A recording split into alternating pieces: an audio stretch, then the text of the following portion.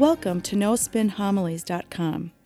I invite you to join me to reflect upon the homilies of Father Dan.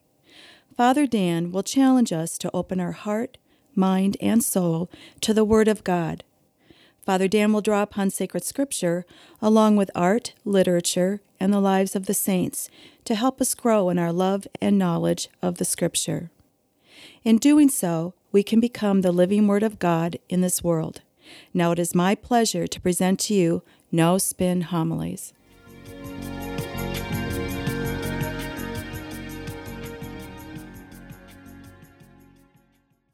Today, our church around the world celebrates the great feast of the Epiphany. In the Gospel, we hear the story of the three magi, the three kings, who search for Jesus Christ. And they're led by a star to the infant Jesus. Now, this story calls attention that something that is very prevalent in our popular culture, the theme of spirituality. And yet, it's a spirituality that is divorced from faith or institutional religion.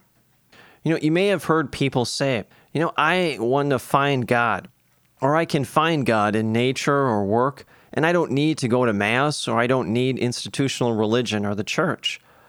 I always tell people, look for God because He can be found in people, places, and events. Yet, the most concrete encounter that we can have with God, with Jesus Christ Himself, is in the sacramental life of the church, primarily in the Eucharist. As Catholics, we truly believe that Jesus, His true presence, is found in His body and blood, in the Eucharist. But not just there, but also in the sacramental life of the church itself. Jesus Christ established our church that we know today. If Jesus Christ didn't think the church was important for us to be a part of it, He never would have established it almost 2,000 years ago and then entrusted it to the apostles. And yet He did just that. Why? Because the greatest expression of Jesus Christ, the most concrete encounter that we can have with Christ, is in the church. Now, another characteristic of our popular culture, of this sense of spirituality, is people will say, I'm searching, or I'm a seeker of God, or of God's divine power. Well, it's in that very act of seeking that they find their spiritual center. Well, in doing so, they've reduced God to some abstract force, off in some far distant place. And God is now this passive, elusive figure, just waiting to be found by this person. Notice, it's the person who's in the active role of seeking. Their whole sense of spirituality involves around them and their search for God. Now, you say to yourself, well, why address that? Well, because it's becoming increasingly prevalent and popular in our culture. So much so that now it's so much prevalent in Catholics. When you talk to them, Catholics can be easily duped by this type of spirituality. This pop culture, you could say, spirituality. Worse yet, we can be easily deceived and be drawn into it. I've talked to so many people that truly have been drawn into this. Now, there's no way that we can say, I'm a spiritual person, yet I don't need to practice my faith, or I don't need to practice or be part of the life of an institutional Catholic church. That's impossible. See, this is at odds at the Catholic spiritual life. We as Catholics believe at the heart of the Catholic spirituality is our participation in the life of God. And it first begins in participating in the life of God at baptism. And it is there at baptism that, as Paul says in Ephesians, we are grafted on to Christ. We become the adopted sons and daughters of God the Father. Paul says in 1 Corinthians, he writes, no longer is it I that who lives, but Christ who lives in me. See, Paul realized that at the moment of our baptism, our life is now oriented to Christ. We now share a life with Jesus Christ. Paul continues on in 1 Corinthians. He says, put on Christ. Well, to do that means we have to allow Jesus Christ to be the Lord of our life, such that He is to whom our life is ordered to. If we truly believe that, then that expression that, I can be a spiritual person, but I don't need the institutional church, is just rubbish. That's why a true Catholic spiritual person can never say, I'm a spiritual person, but I don't need to practice my faith in the life of the church. Jesus Christ once said in John's Gospel, I am the vine and you are the branches. Remain in me as I remain in you. Just as a branch cannot bear fruit on its own unless it remains on the vine, so neither you can bear fruit unless you remain in me. At the heart of the Catholic spiritual life is not mutually exclusive, nor can it be divorced from the faith or the institutional religion of the church that's been established by Jesus Christ himself. See, another component of this pop culture spirituality entails this act of searching. Somehow, the spiritual life is all about the human being's quest for the divine, for God himself.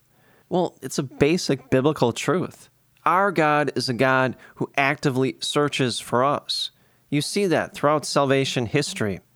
In the countless examples in the Old Testament, God established covenants after covenants.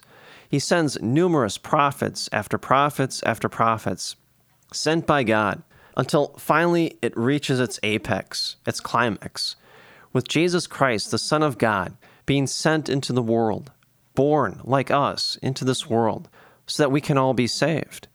If we truly believe, this pop cultural spirituality, where God is this passive, elusive figure out there just waiting to be found by us, then Jesus has no need to enter into our world. He has no need to come and save us. In fact, we have to basically save ourselves by finding God. Take it a step further. Look at Jesus' ministry. Did Jesus sit on a throne as some passive figure waiting for people to serve him? No.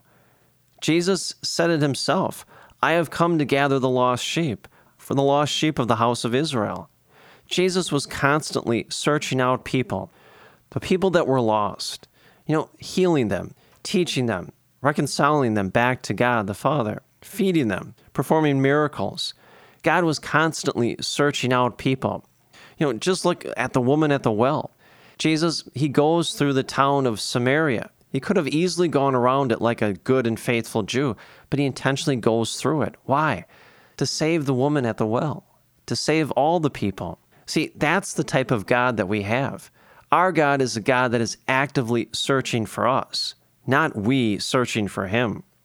Our God seeks us out and will stop at nothing to search for us, reconciling us back to the Father, even to the extent of dying on the cross.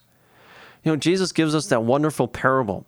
The shepherd that leaves the 99 sheep in the desert to go look for the one. Well, that's what he does when he enters into this world.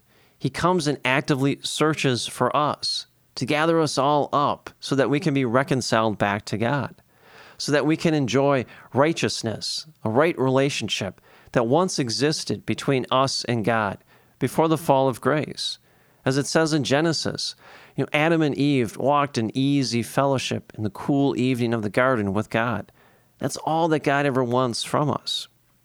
Our God seeks us and will stop at nothing to have us. Now, turn to the story of the Magi.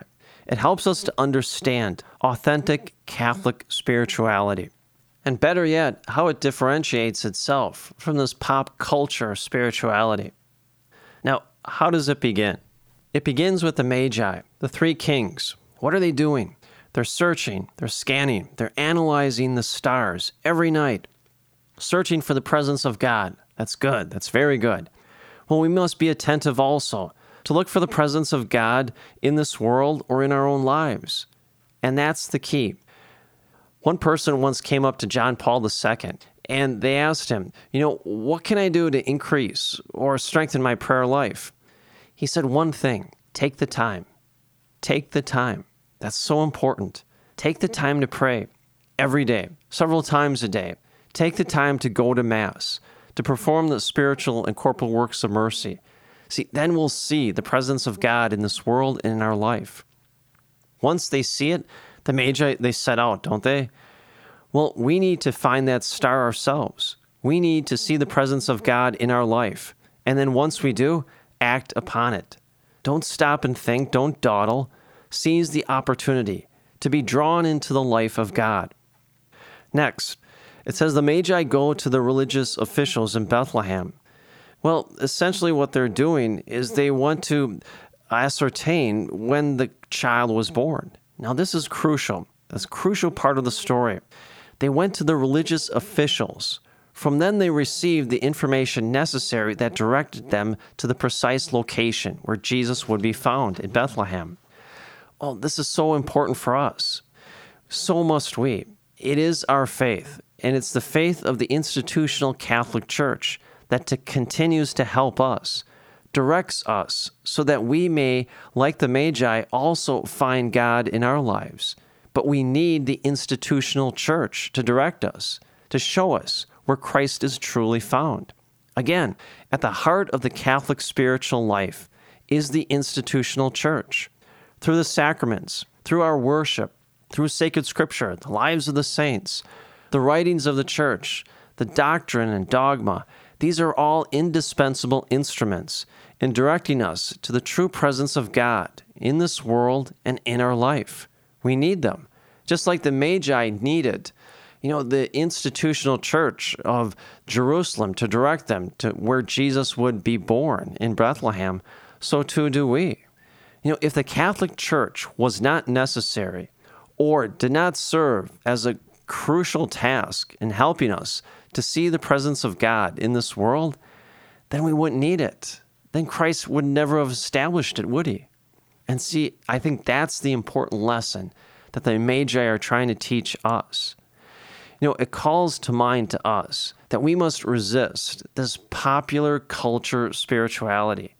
We cannot call ourselves searchers. No. Instead, the person that searches after us is God himself. Jesus proves it in coming into this world, being born as one of us. If he wasn't searching for us, he never would have been born into this world.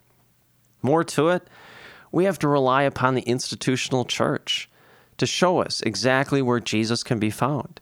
Just like the Magi went to Jerusalem and consulted with King Herod, as well as the scribes and the Pharisees, to determine and ascertain where Jesus was truly born in Bethlehem, so too do we. We need the Catholic Church and all of its saints and doctrine and dogma and all of its architecture and music to tell us exactly where God can be found in this world and in our lives. And see, that's the Catholic spiritual life. And that's something that we must always hold on to and always appreciate. One last thing to think about. The Magi, they find the presence of Jesus Christ, and then they worship him. What's so interesting about this is the Magi are one of the first to worship Jesus Christ. They recognize that he truly is the Son of God, and then they worship him. These Magi, they're not Jews. They're Gentiles. The Jews are God's chosen and holy people, and yet the Magi are Gentiles. They're not Jews, which means Jesus Christ came to save all people. More to it, every time we gather for Mass, we in some ways celebrate the Epiphany. Every time we gather for Mass, we recognize the true presence of God in our midst, just like the Magi did, and immediately we are compelled to worship and adore and do him homage, just like the Magi did. And that's something for us to think about every time we come to Mass. We perform the act of the Epiphany. We do exactly what the Magi did. We see the presence of God in our midst, and immediately we worship him. And may the peace and the grace of Jesus Christ rest upon you always.